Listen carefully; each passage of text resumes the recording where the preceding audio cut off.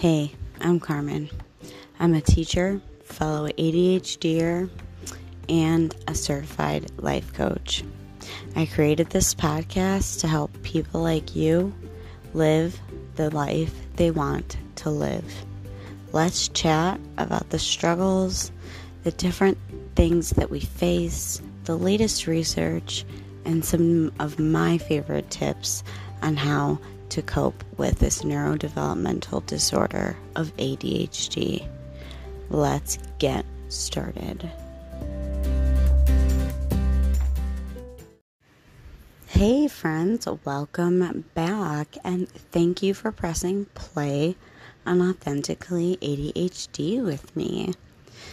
Today we are going to talk about what's in a diagnosis and what should be in a diagnosis.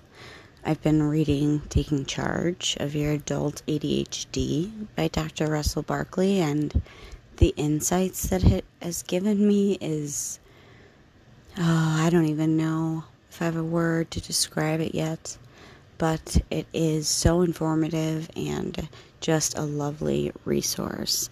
But first, I would like to read to you my very first review. This review comes from Erin Rausch, also a certified life coach, and she says, I freaking love your podcast. I'm undiagnosed, but so many of these things you talk about ring true for me, and you not only help me feel better about myself, but you give actual help and steps I can take right now to set myself up for success. Thank you so much for the kind words, Erin, and I am so glad that I am helping people like you just ready themselves to be more successful in life every day, because that's the goal of this podcast.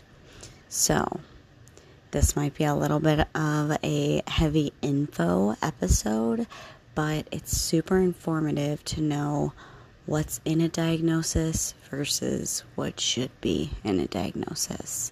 So let's get started.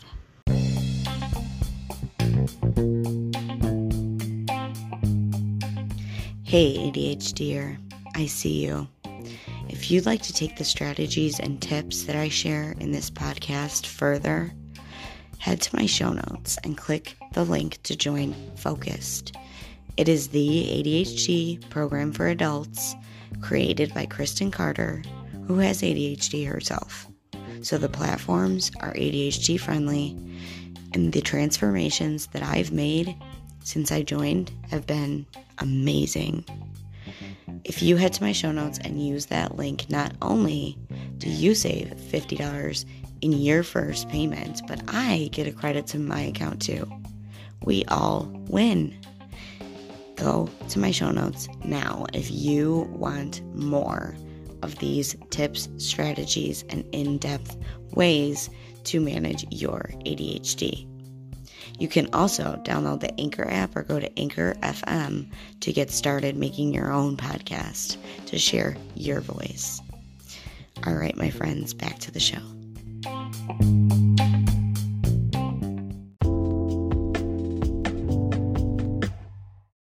To quote Dr. Barkley in the Taking Charge of Your Adult ADHD, quote, lacking self-control robs you of your free will, and this is one of the most tragic consequences of ADHD, end quote. When I read that, it made me feel sad, but then it made me feel empowered again, because ADHD is not a deficit in anything. If I can make anything clear in this episode, it's that ADHD is misconceptualized by society, and it's not a deficit in attention, but instead a disorder of an abundance of thoughts and attention with difficulty of regulating it, like poor self-management related to time, poor self-organization, poor self-restraint or inhibition, also known as our impulsivity, poor self-motivation, and poor emotional self-regulation. ADHD adults find it difficult to take strong emotions in stride and react appropriately, and then downregulate them, being more socially acceptable and being supportive of the long-term welfare and goals that they have. So in turn, using our executive functioning skills is not easy, and it doesn't come naturally to our neurodiverse brains.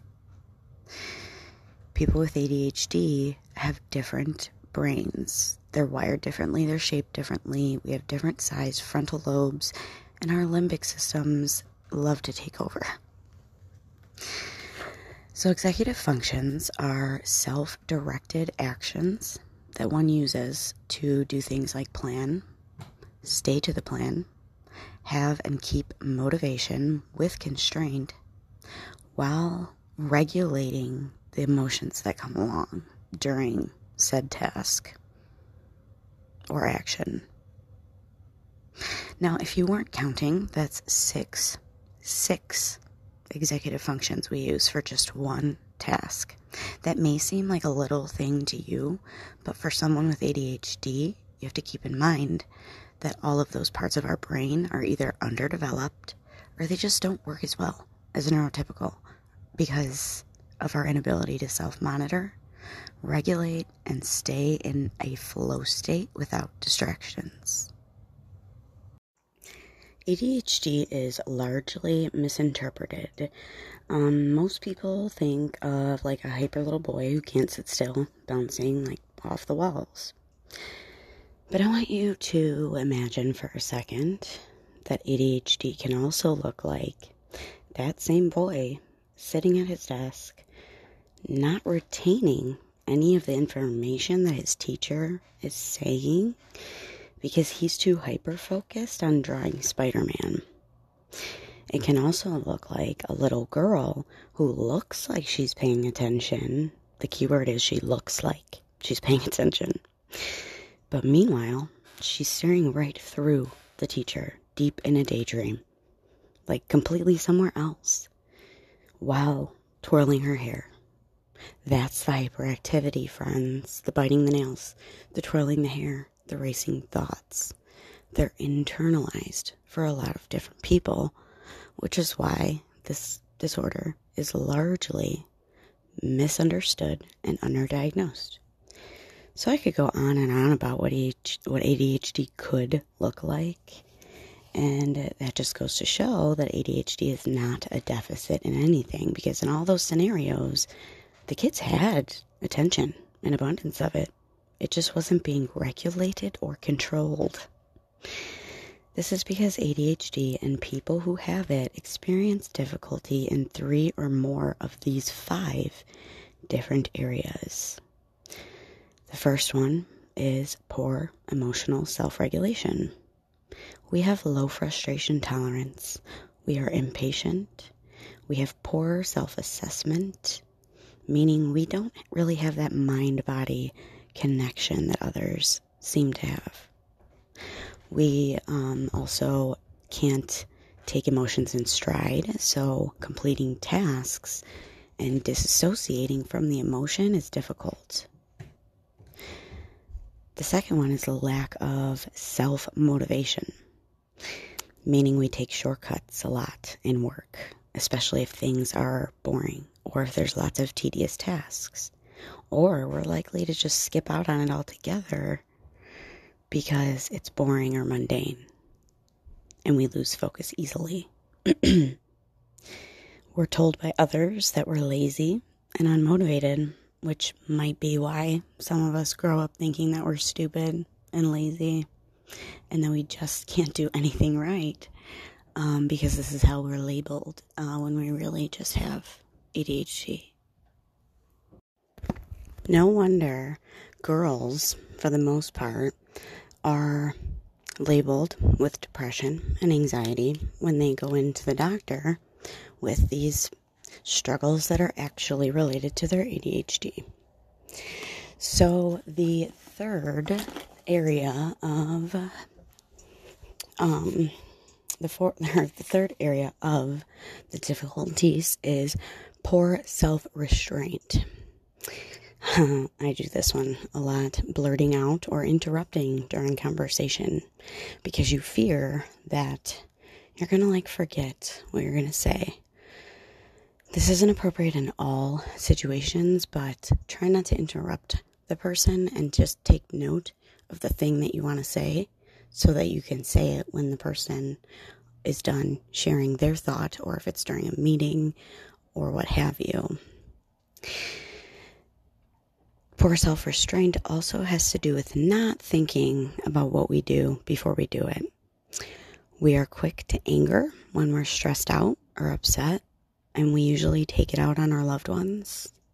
And we're more likely to do more dangerous things.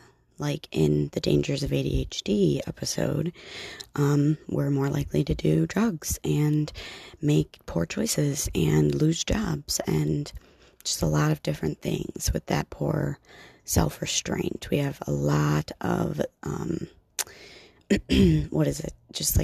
it's poor inhibition. We don't think before we do. We're very impulsive. The next one is poor self-organization, and this has to do with planning, organizing, and prioritizing tasks, and knowing how long each step will take for each specific task from beginning to end. This also has to do with scheduling, especially if it's longer time out, like you're trying to schedule for something 3 or 4 months out, because we have a problem with time. And I know I keep mentioning time blindness, and I am going to do an episode on that soon. And this also has to do with losing our train of thought. We are not able to get back on track when we are interrupted. This leads right into number 5, which is poor self-management. Setting goals related to planning, time, and then procrastinating on those tasks that we don't want to do, and we do other things instead. We have a hard time, like I said, planning ahead. We forget to do important tasks, and we have trouble getting ready for upcoming events, or we get ready for upcoming events, and that comes up as perfectionism. Sometimes we feel like we can never seem to accomplish the goals we set for ourselves, and then we're always late for work or scheduled appointments. So these are just a few of the things in each area, and what I invite you to do is explore what's difficult for you. If you have ADHD or whatever, if you have anything and you find this useful, explore what's difficult for you. Keep a running notepad or something in your phone. You could use a voice recorder or a piece of paper or the little notes app on your phone, and just mark down each time that you have trouble with something. Just make a little note to yourself. After a couple days, look at the one that pops up the most and take that one. Find some strategies and implement them. Literally one at a time. We don't do well with multitasking. A lot of people who have ADHD think that they're good at multitasking, but we are not. So when you do perform the things that are like strategies to help you, remember, if you're putting too many in place at once, you're kind of setting yourself up for failure, my friend, because we are unable to have that many skills develop at once, especially in this part of our brain that is underdeveloped. So I invite you to journal a little about this and take note of what's most difficult for you, and then find some of the strategies that go along with that. I am nowhere near done with this podcast. There will be so many more episodes because I have, like I said, paper piles of research since I was diagnosed to share with you. But that's all I have for today, friends. Stay authentic. See you next time.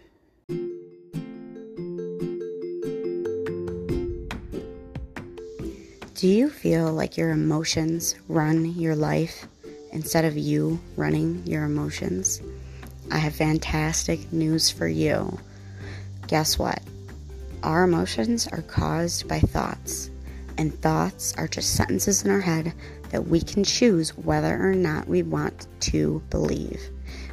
Now, if you want to get more into this, you should definitely hit me up for a free coaching consultation call. I will walk you through this process, and you can decide whether you'd like to work with me one-on-one in improving your life.